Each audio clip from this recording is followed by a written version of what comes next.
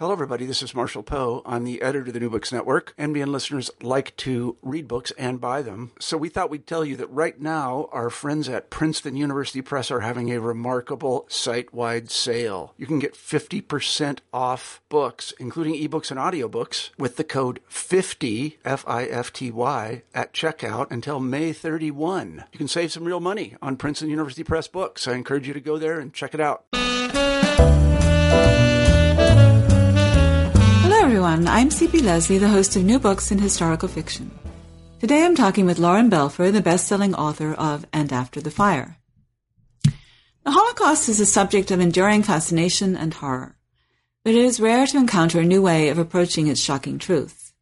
In this novel that moves seamlessly back and forth between late 18th, early 19th century Europe and 21st century New York, the Holocaust acts as a brooding presence, casting long fingers into a past where people unwittingly sow the seeds of its brutality, and into contemporary life where characters still wrestle with the outcome of those long-ago events. At the heart of the novel is Johann Sebastian Bach, whose unknown and in some ways ugly fictional cantata links the generations. The novel starts with one of the most compelling opening lines I've ever read. American-occupied Germany, May 1945. He never meant to kill her. The afternoon had started out nice enough for war-ravaged Germany right after the surrender. As Corporal Henry Sachs reclined on the parapet of a ruined castle and enjoyed a smoke in the sunshine, he reflected that life was going fine. A cooling breeze whipped around him. The view across the valley spread for miles. Hawks soared. Church steeples marked the towns. A half-dozen castles perched on the distant hills. The war was over. He was alive. You couldn't ask for more than that, and he didn't. He was 21 years old and full of beans, if he did say so himself. At 5'9", in his boots, with dark hair, brown eyes, and a suave devil-may-care edge, he reminded himself of Humphrey Bogart. He'd signed up in 42, the day after he graduated from high school, and he prided himself on making the military work for him instead of the other way round. Like today. Soon the Third Army would be pulling out, and the Soviets would take over this part of Germany. Before the Americans said Auf Wiedersehen, Henry had a hankering to do some sightseeing. He'd recruited his best buddy, Pete Galinsky, right now pacing around to take in the view, to join him.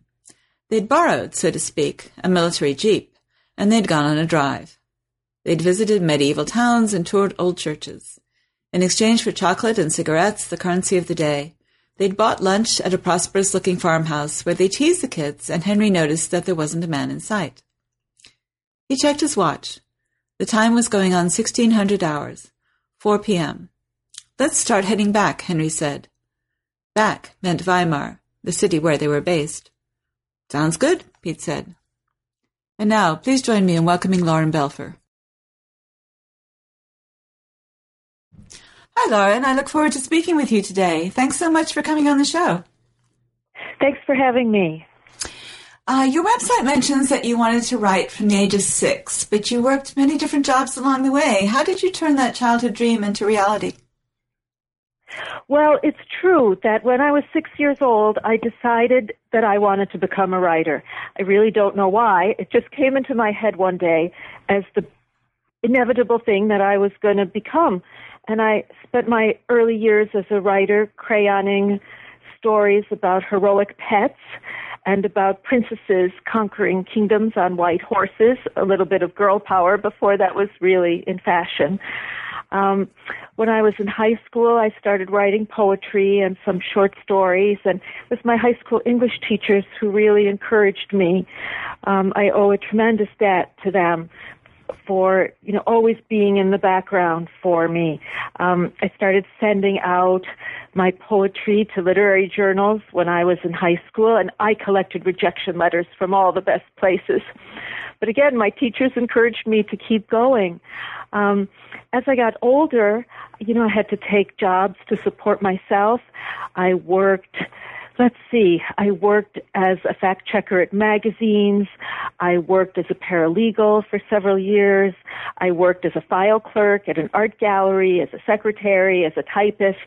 And all the while I was getting up early in the morning to work on my fiction. The first short story I ever had published was rejected 42 times before it found an editor who loved it.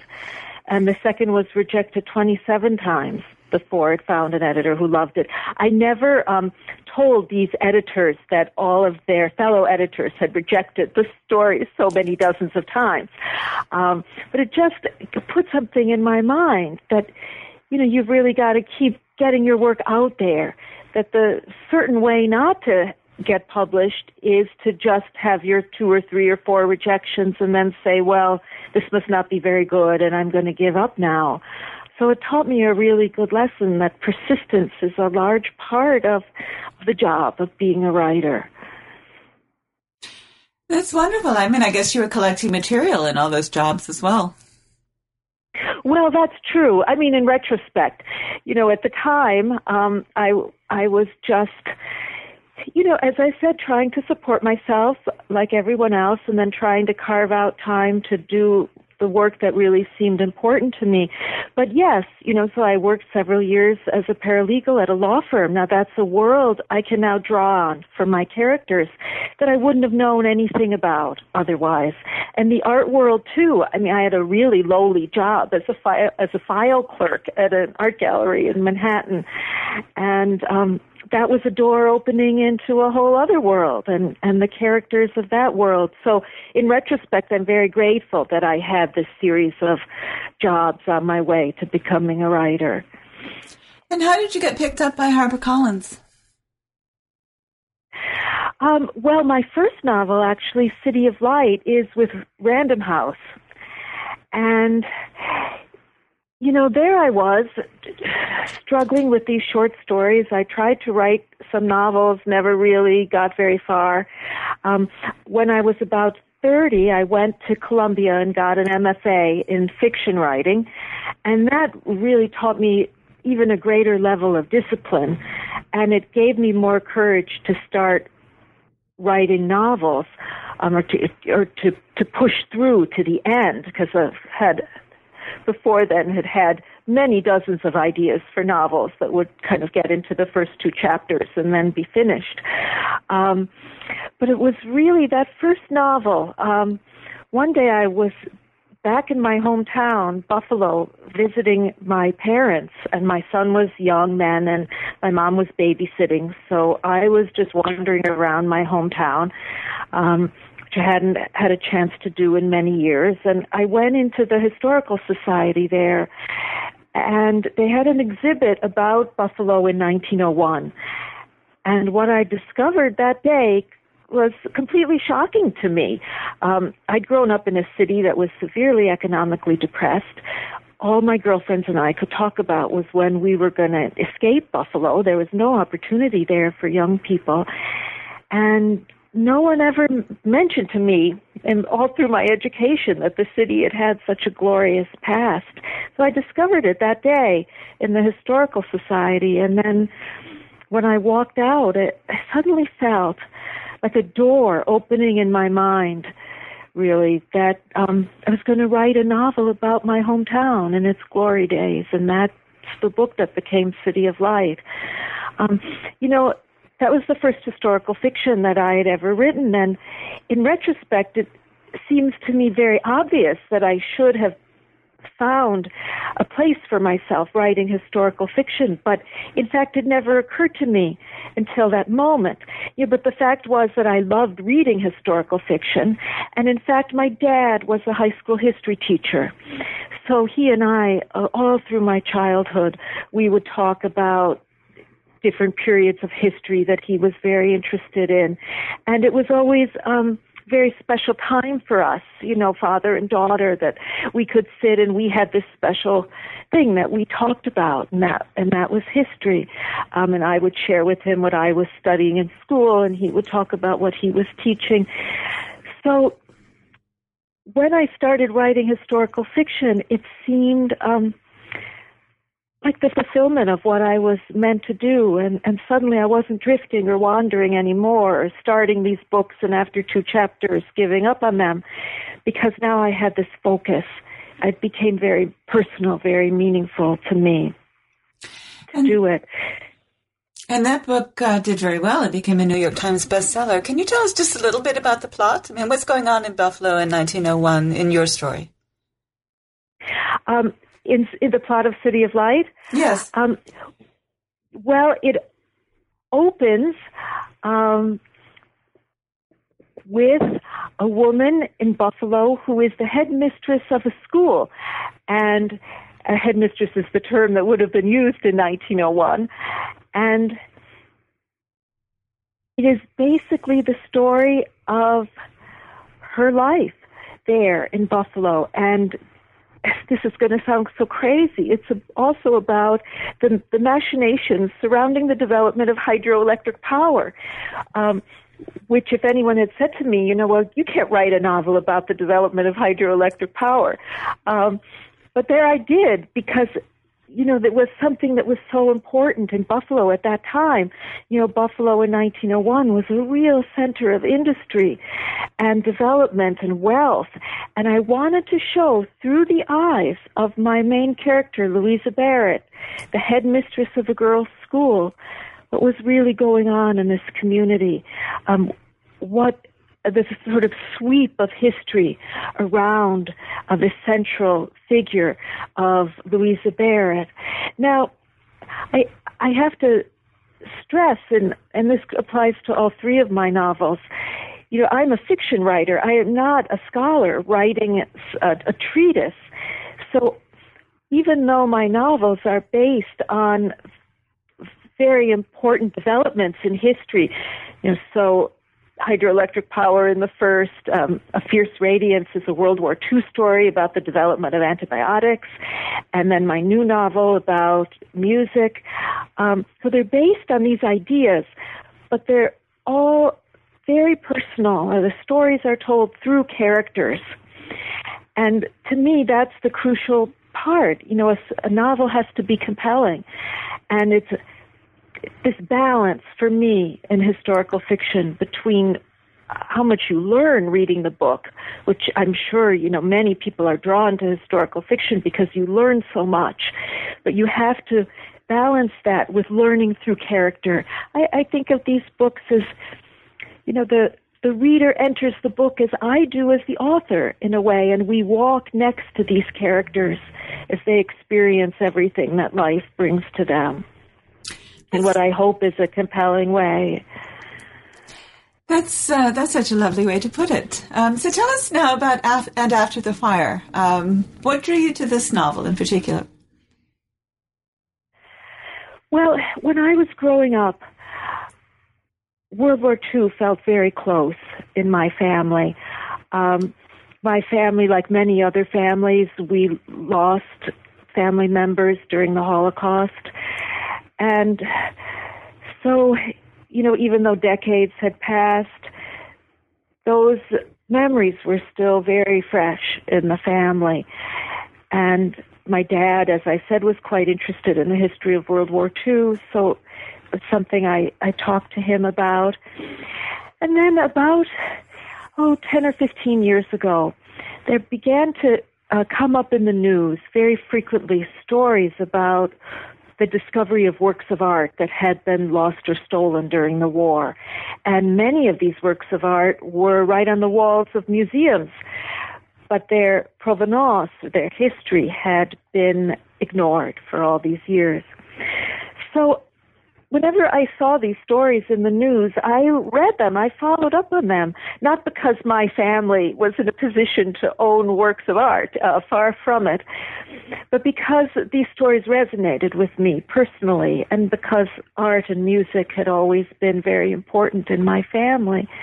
So then one day, about 15 years ago, I received in the mail an announcement for a class being offered about the music of Johann Sebastian Bach. And for some reason, I felt compelled to take that class.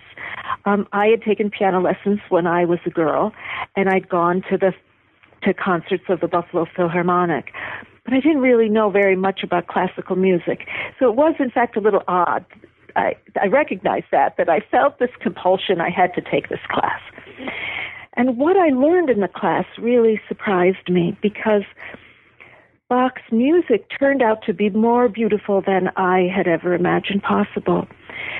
But some of the sacred music, the librettos, sadly, lashed out at Catholics, at Muslims, at Jews, even at the Protestants of different denominations who lived in the next town. Bach lived in an era which was extremely intolerant. It's sort of, we're right, you're wrong. That was the attitude. So the fact that he did lash out in some of his works at other religions is not surprising. But to me, the more interesting question was, how do we react to that today? There I am, and the music is so beautiful, and yet my family has a history from the Holocaust, and so it's very hard to kind of reconcile oneself and come to terms with this beautiful music. So one day after class, I was walking home, and I thought to myself, what would happen if I found a work of art that had been lost or stolen during World War II? And what if this work of art was not a painting, which is what it seemed people would usually find. They'd find paintings. What if I found a lost masterpiece of music? And what if its libretto turned out to be ethically problematic? And that the people who find it in the novel, really have to confront these issues of how do we cope with ethically problematic material from the past. And that was the moment where the book began, where I really began focusing on these issues. At that time, I was finishing work on A Fierce Radiance, my second book. So while I was finishing A Fierce Radiance, I collected research materials for the new book. So as I say, I got the idea about 10 years ago, and then I had about 6 years of full-time work on and after the fire. It was very difficult to write. In some ways, the issues that come up in it were difficult to confront. But I felt compelled to go on because the issues are very important to me. They are, and the issues are encapsulated in the title, right? And After the Fire is a reference to the Holocaust, but also to other things as well. Yes, the title is quite meaningful to me. First, it's a quote from the Book of Kings in the Hebrew Bible. And one of the characters in the book, the composer Felix Mendelssohn, uses it in his oratorio, Elijah. And when Felix Mendelssohn died, his brother-in-law, who was an artist, did a picture of him on his deathbed and wrote these words onto the picture, and then that was on his coffin afterward. And so I felt when I came upon these words and After the Fire and knew the context for the characters in my novel, I felt therefore very close to them. But as I thought more and more about this quote from the Book of Kings, I realized that the word Holocaust means a consuming fire. And so much of the novel is about how we go on after the traumatic events of World War II. And this applies no matter what side you're on. How do you confront the past, whether you're Jewish or Christian, German, American? What about, American soldiers who went to Europe during the war and liberated concentration camps? How do they go on? So I felt when I first read these words during my research that they really applied, not only to the characters in the past, but to the people today, to all the characters today, and how they try to reconcile themselves, no matter what their personal family backgrounds, to what happened during the war. So the story moves back and forth between the perspectives of Susanna Kessler in the present and Sarah Levy with her associates and family members in 18th century Berlin and early 19th century Berlin. So the prologue, which I read in the introduction, in effect links the past and the present by connecting Germany and the United States right after World War II. What made you decide to tell the story using these parallel but contrasting timelines? Well, after I got the idea for the story, and, again, as I was saying earlier, I'm not writing a kind of philosophical treatise. I'm writing a story based in individual characters and their families. So I started kind of sketching out in my mind who would populate this story that I was trying to tell. And again, my books have always been like that. I get an idea, usually when I'm walking down the street, and I feel like a door is opening in my mind into a different world. And then in a kind of intuitive process, I begin meeting the characters of this world. And so I decided first that my fictional musical masterpiece would be discovered by an American soldier in Germany at the end of the war, and that he would bring it back to America and figure out what it was and decide that he needed to hide it. And that when he died, he would bequeath it to his niece, Susanna Kessler. And it would be up to her then to try to figure out what it is. And she also decides that she would like to return it to the family in Europe that had originally owned it, if any of them had survived. And she doesn't know at the beginning if any of them had survived. So my first step then was to try to figure out, with Susanna essentially walking beside her, figure out the history of this musical masterpiece. So this took me back in time, and I started reading about Johann Sebastian Bach, and I decided that Bach's eldest son, Wilhelm Friedemann Bach, would inherit from his father the fictional cantata. And then as I started to read about his life, I was led in turn to a woman who was so compelling to me that I immediately knew I had to bring her into the book one way or another. And her name was Sarah Itzig Levy. And she was Wilhelm Friedemann Bach's only student in Berlin. She was a gifted musician, a harpsichordist. She was the daughter of a very wealthy man in Berlin. His name was Daniel Itzig. He was the king's banker, Frederick the Great's banker, and he made tremendous contributions to the stability of Prussia and the prosperity of Prussia. So here was something very unusual that I had never heard of. A wealthy German Jewish family participating in the leadership of the country at the highest levels. As I said, her father was the banker to the king. And she, in turn, as she grew older, she organized a salon that lasted in Berlin for 50 years, a musical salon.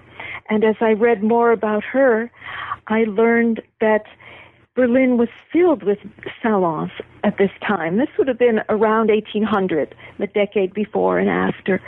And that these salons were organized by Jewish women, and that Christians and Jews, aristocrats and commoners, all came to these salons and mingled together. It was an exceptional moment in German history, I think,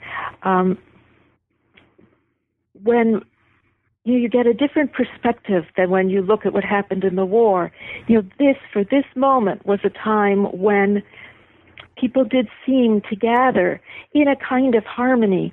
And I say a kind of harmony because always simmering under the surface were hints of anti-Semitism. And, when I do research into the past, I don't rely on history books that are written today. I try to go back and read the letters that people wrote to each other at that time, to read their diaries, to read memoirs that were written at that time. So I really can get a sense of walking in their shoes, of what life must have been like for them when they had no knowledge of the future. And it was through reading letters that I discovered this kind of simmering anti-Semitism all through the background of what on the surface seemed to be this kind of glittering world of cultural salons. And just to talk about my research a little more, when I was working on my second novel, A Fierce Radiance, which, as I said, takes place primarily in New York during World War II, I set myself the task of reading every issue of Life magazine from 1939, when the war began in Europe, through 1945, when the war ended. And I also read months and months worth of the New York Times on microfilm. It hadn't yet been digitized, so any of your listeners who know what it's like to, sit at a microfilm machine, it's very tedious work. It is, and it's really hard to read on a microfilm reader. Yeah, but when you read books written today about America during the war, about the homeland during the war, they never, ever mention the possibility that America might have been bombed. I mean, America was not bombed. So the history books don't write about the possibility that they might have been bombed.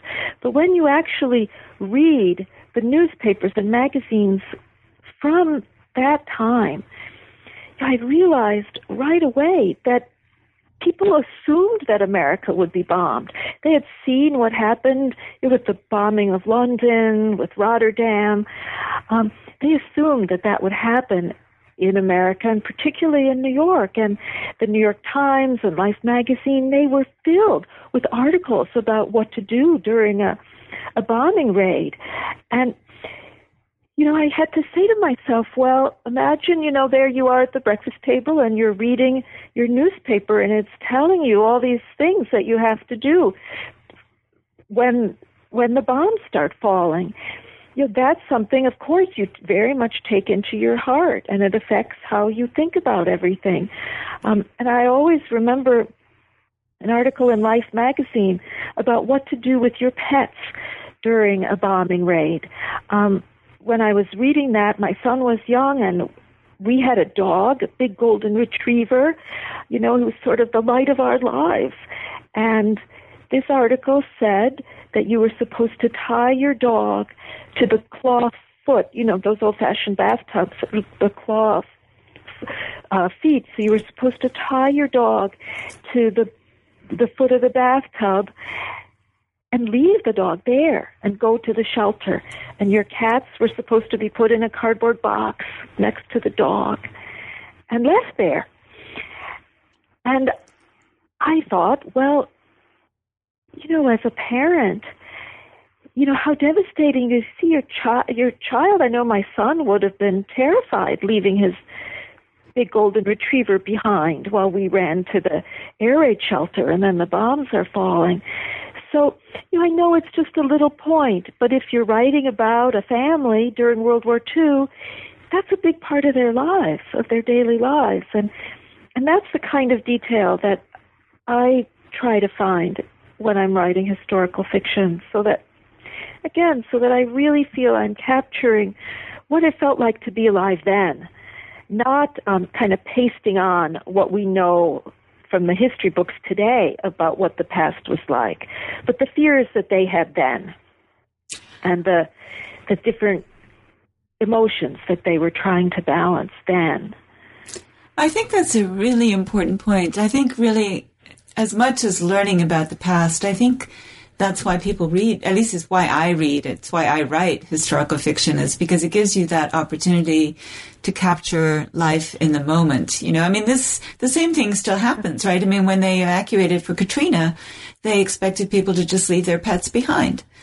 And many people didn't. They didn't evacuate because they didn't want to evacuate without their dogs and cats. It's a really basic thing that we forget about because, 50, 60 years in the past, we're already looking at the overall arc. But if you put it into a novel, you're living in that moment and you have to recreate that moment.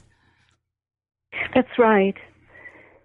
That's exactly right. And, I also look a lot at drawings and paintings of the era that I'm working with to get an idea of what people were wearing. And I think you get a lot of insight into culture that way too. So in the first part of my book, when Sarah Levy is a young woman, that's during the Enlightenment era, and the women wore these flowing classical dresses, very revealing. When you see watch Jane Austen movies, or movies of Jane Austen's novels, you see some of these kind of loose, flowing clothes with very low necklines that were so common around 1800. And then, as Sarah Levy gets older, and then I look at the drawings of her nieces and so on. They're all very buttoned up with bonnets and very high necklines. And you can see, we've switched gradually into the Victorian era. And it's this whole different way of looking at how people carry themselves, how they regard themselves. So fashion, I think, gives a lot of insight too into what a culture is like. Yes, I agree, absolutely. Yeah, you do. Things. Google Images is my best friend. I'm on there all the time. That's right. I mean, you can't use them because most of them are actually copyrighted images in one way, but just to look at them is amazing. Yeah, really, they open up the doors in your mind as a writer. So let's talk about your characters themselves. When I was researching for the interview, I read a New York Times article on you and your husband, so we'll get to him in a second. But the reporter implied that Susanna is in some ways a reflection of you. Now, of course, any character is to some extent a reflection of the author, right? They're our creation. And some of the, even the antagonist is a reflection, and they can be scarily fun to write. But it always seems to me that that's sort of a layperson's view, in a sense, that it seems like an author's imagination can go beyond their own personality. And in fact, my best characters are not like me. They're more like how I wish I had been when I was 15 or 16. So how do you feel about that? And is Susanna or Sarah like you in some ways, or not so much to be revealing of yourself, but to be revealing of them? What is it about? How do you see them as characters? Well, Susanna is like me only in that she also grew up in Buffalo, so I gave her that. But creating a character is very intuitive, and I'm sure you know this when you work. It's hard to put into words. But sometimes I think, a character might have a little bit of this friend or a little bit of that friend. Someone I knew when I was 10 years old brought in, some reference that I might have found in my reading. And they kind of conjure themselves up and in this intuitive process, so that I don't feel that Susanna or Sarah, neither are me or like me or meant to be me, except for the link to the common hometown. They are completely themselves. And I'm sure you know this too, that when you're working on a novel, the characters take on lives of their own. And no matter what direction you as the author want to push them into, they fight back. They are who they are. And often when I'm doing research, the most exciting part of the research is this kind of give and take with the characters. So I do a lot of reading before, as I'm sort of working my way into the historical period. I do a lot of research, but the most compelling research I do is when I already know the characters, when I'm getting to know them, and in a sense, they are guiding the research that I'm doing. So Susanna Kessler, for example, works for a family foundation. I didn't know anything about family foundations when I started, but because of her, I had to learn a lot about family foundations, so I could make her work. And it was a very important part of her life, and I wanted to portray it in a realistic way. Sarah Levy, in the past, she was very involved in the Jewish orphanage in Berlin, and so I learned a lot about what orphanages were like in the 19th century. And, sometimes I'm asked, well, are Susanna and Sarah alike in any way? And I hadn't thought that they were, but then I realized that they are in fact alike, as it happened in a very pivotal way, in that they both devote themselves to helping others. So Susanna, by working for a family foundation and essentially spending her days giving away large amounts of money, and Sarah Levy, who became the primary financial supporter of the Jewish orphanage in Berlin, but did even more than give money. She was what they called an honorary mother to many of the orphans, and would go to the orphanage and spend time with them and supervise their educations and help them establish themselves in life. And in fact, when Sarah died, she gave the bulk of her fortune to the Jewish orphanage, and it thrived right through until November of 1942. And at that point, the children who were still there were all sent to Auschwitz. I thought they were alike too, in that they are both strong women. They both have a very strong sense of self. But I also thought it was really interesting because they are distinctly women of different times, and I can't put my finger on exactly what makes them different. But Susanna Kessler is very much a modern career woman. She doesn't encounter as much everyday anti-Semitism because she's living in 21st century Manhattan, but she's very aware of it because of her history, her family's history. And Sarah is, perhaps it's because she's younger when we meet her in part, but she seems to be more uncomfortable with the kinds of things that are said in her hearing at her salon, or she's more trusting, perhaps. Or, I'd like you to talk about it because they're your characters. I'd like to know how you see them. But I do see them as being very distinct, very strong women, but one of them is clearly, 19th century and one of them is clearly 21st century. Right. I think that possibly the main difference in Sarah's world is that she lives in a world governed by propriety. She, from a quite wealthy family, ran a salon for 50 years, and within that world, the rules of behavior were very, very strong. The sense of propriety. And, we see that in other novels, whether it's in Jane Austen, whether it's in Henry James, this idea that there is a certain way to behave and that within society, people follow those rules. And this becomes very serious for Sarah, because I don't want to give away too much of the plot, but there is an incident that actually happened in her life involving anti-Semitism. It became a famous incident in the first half of the 19th century, and a play was written about it, many articles were written about it. Something happened at her home, and I have her react to that in a far different way than, say, Susanna would react today. Because for Sarah, maintaining the rules of propriety governed all. And I hope that I've portrayed that this was a good thing in a way, that Sarah knew what had to be important to her in that moment.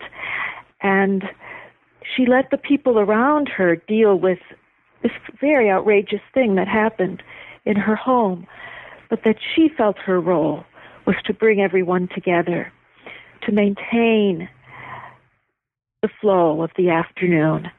And some readers have said to me, that they don't respect her for that she should have stepped forward and, made the protests that, in fact, other people in the scene do make, that, she revealed herself as so weak, and how could she be like that? And she was such a strong woman in other ways. But see, this to me was part of trying to walk in the shoes of my characters and have them react the way they would have reacted at that time, not the way we want them to react today, and with the perspective of how women are supposed to be today. She reacted based on everything she was raised with and upon the values that she thought were important. And I felt she was perhaps stronger for doing that. Looking at a broader view than just, allowing herself to possibly lash out in anger in the moment. Yeah, I think you're right. I think that's one of the big differences between now and then. I mean, it's not just how people behaved, but how people talked about things. I mean, if you read an Austen novel, nobody really gets down and says anything, right? It's all very polite and hidden, and people can go for months and months and months never letting on that they love other people, because you just don't show your emotions. It's not appropriate. And that's a huge difference between now and then. And of course, sometimes, like when your beloved almost marries someone else because he doesn't realize that you love him, it's not a good thing. But at other times, it's something I think we've really lost. The sensitivity to how other people will feel if we just say something. That's right. The nuances of words, the nuances of character. And when I write about the past, it's that I really try to get at. These subtleties that we don't pay that much attention to anymore. But then we have different things to pay attention to. So, I'm not passing judgment here. I am just trying to... And there's something to be said for honesty, too. That's right. So I mentioned your husband, which I would not normally do. And the reason I mentioned him is because he is a musicologist and he studies Bach. And so I was curious you're writing a novel. He's obviously not writing a novel. And so I thought that the contrast is because he also has a new book out called Bach and God. And I thought it would be interesting to discuss just briefly the difference in approach, what you learn from each other in the specific topic, not personally. Right. And whether you even talk about it. I mean, in some cases, spouses don't because they want to maintain their own sort of thing. But what is the difference between his approach to Bach as a musicologist and yours as a novelist? Well, I need to step back for a minute and say that he had a tremendous contribution to this book, because when I started, I didn't know very much about Bach beyond what I had learned in my piano lessons and then in this class. But I needed to create a fictional Bach masterpiece that would be plausible in every way. I wanted that work of art to be so correct that if it were discovered tomorrow, scholars would have to accept it as authentic. And so Michael and I worked very closely on creating this fictional masterpiece. He is the one who wrote the libretto, and he wrote it in 18th century rhyming German, which was very difficult even for such an experienced scholar as Michael is. And to do it, he relied on sources that Bach himself would have been familiar with. Now, some people say to me, well, your fictional cantata isn't really valid because Bach never wrote the librettos anyway, so who cares what some librettist put onto Bach's masterpiece of music. But in fact, Bach himself was an ordained minister of music, and so although he did not actually write the librettos, he chose them. He was responsible for them, and he could lose his job if he included anything that wasn't in line with what the church teachings were at that time. So he was responsible for this. So as I say, Michael wrote the libretto and in such a way that it is completely plausible. He also wrote descriptions of the music based on similar Bach pieces. And he arranged for us to go to a secret location. I'm not supposed to reveal what it is, where a person whom I cannot identify brought up from the vault an actual composing score by Johann Sebastian Bach. I mean, a priceless manuscript, and we spent an afternoon studying it, and that's how I was able to describe the fictional cantata in the novel, from this experience of actually holding in my hands a composing score by Bach and seeing the power and strength of his creativity across those pages, to see his drive and energy. And you see when he made a mistake, he would cross it out, almost in anger that, he had made a mistake. His energy reflected in these ink blots and fingerprints from the ink, this kind of mad rush across the pages, as if his pen is struggling to keep up with how quickly his mind is composing. And then these wonderful touching moments that, he'd have to wait for the ink to dry on the page he was working on before he could turn to the next page and start working. So he would write music in very small notes at the bottom of the page while waiting for the ink to dry, so that he could remember what it was pouring into his mind when he was able to go to the top of the next page. So all these things I saw, and it was Michael who made that possible. That's amazing. Yes. Yeah. It's almost magical to see. I mean, I remember being in archives in Russia and seeing these documents that you can at least imagine someone that you're interested in has once touched. And it's just amazing. Yeah, it was amazing. And so that's how we created the fictional cantata. And we went on 4 research trips to Germany together. And again, it was fantastic for us to share those experiences, to walk the streets of Berlin as I tried to project myself into the city of the past, into the places that my characters would have gone. So while I was doing this, Michael was completing his new book, Bach and God, which is, I think, his 6th or 7th book. He's written a lot of books about Bach. And, he would give me drafts of his work, and I would give him drafts of mine. It is because of him that everything relating to music in this novel is correct. Is sort of 100% correct. He wouldn't let me get away with taking any shortcuts at all. And I'm great. I'm deeply, deeply grateful for that. And sometimes, the only moments of tension we ever had were when, I would say that X was true, and he would say, no, you can't say that. It's only 99.9% true. There's a scholar for you. Right. So I'd have to, put in some word that sort of, it may be true, or it's most likely true, or, so that kind of drove me crazy a little bit. But I think in the long run it paid off, because I can count on everything in there that relates to the music. I know that it's correct. Well, that's really useful to know. It sounds like it was a great exchange. So this brings me, because we're getting close to closing up now, to one thing I really found interesting about this novel is we seem to be in an age where we're discovering that many great men had feet of clay. And in fact, some cases, sort of feet of nasty stinking mud, So Jefferson, the great human rights activist, was messing around with his 14-year-old slave girl, and Woodrow Wilson is, turns out to have been a committed racist.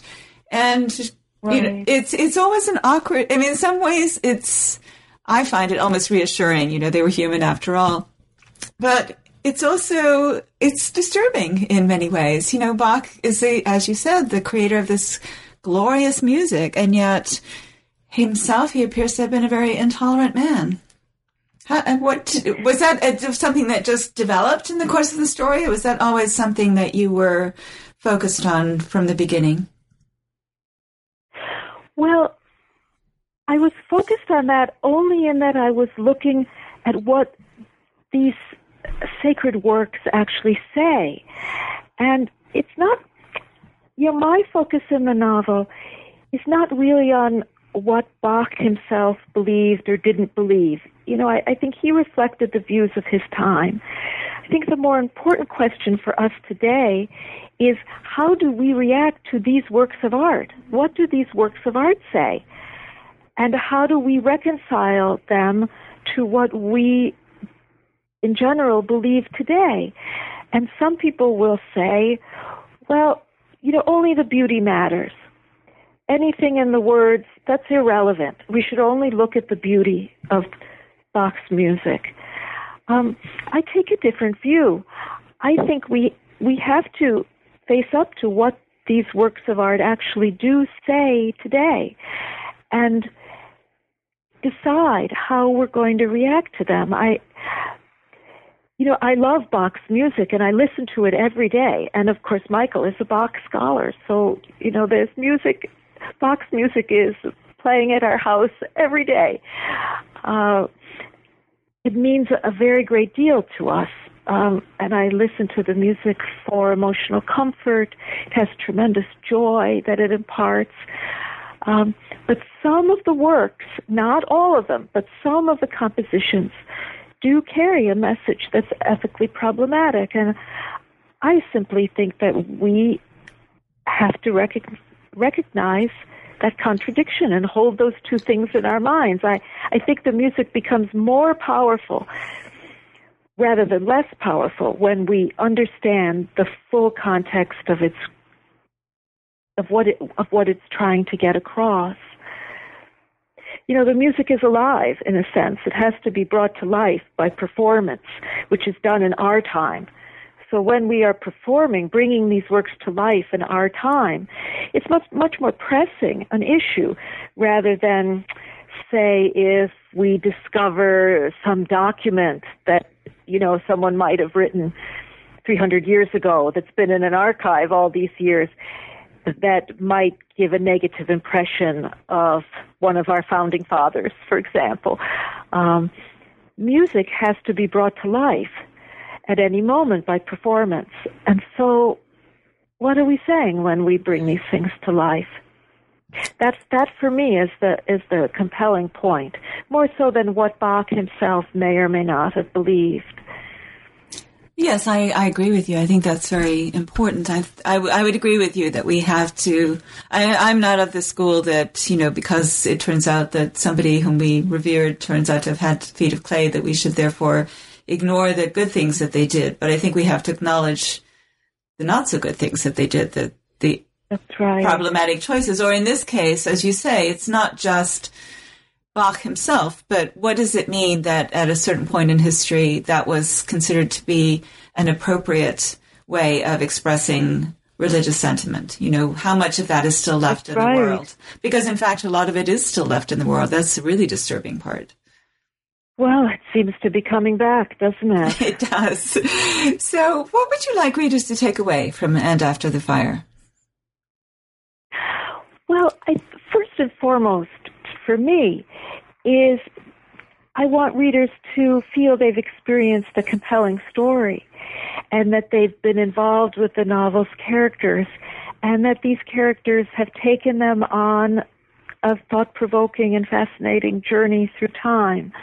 That's always, when I write fiction, the most important factor for me, that people get caught up in the lives of the characters and care about these characters.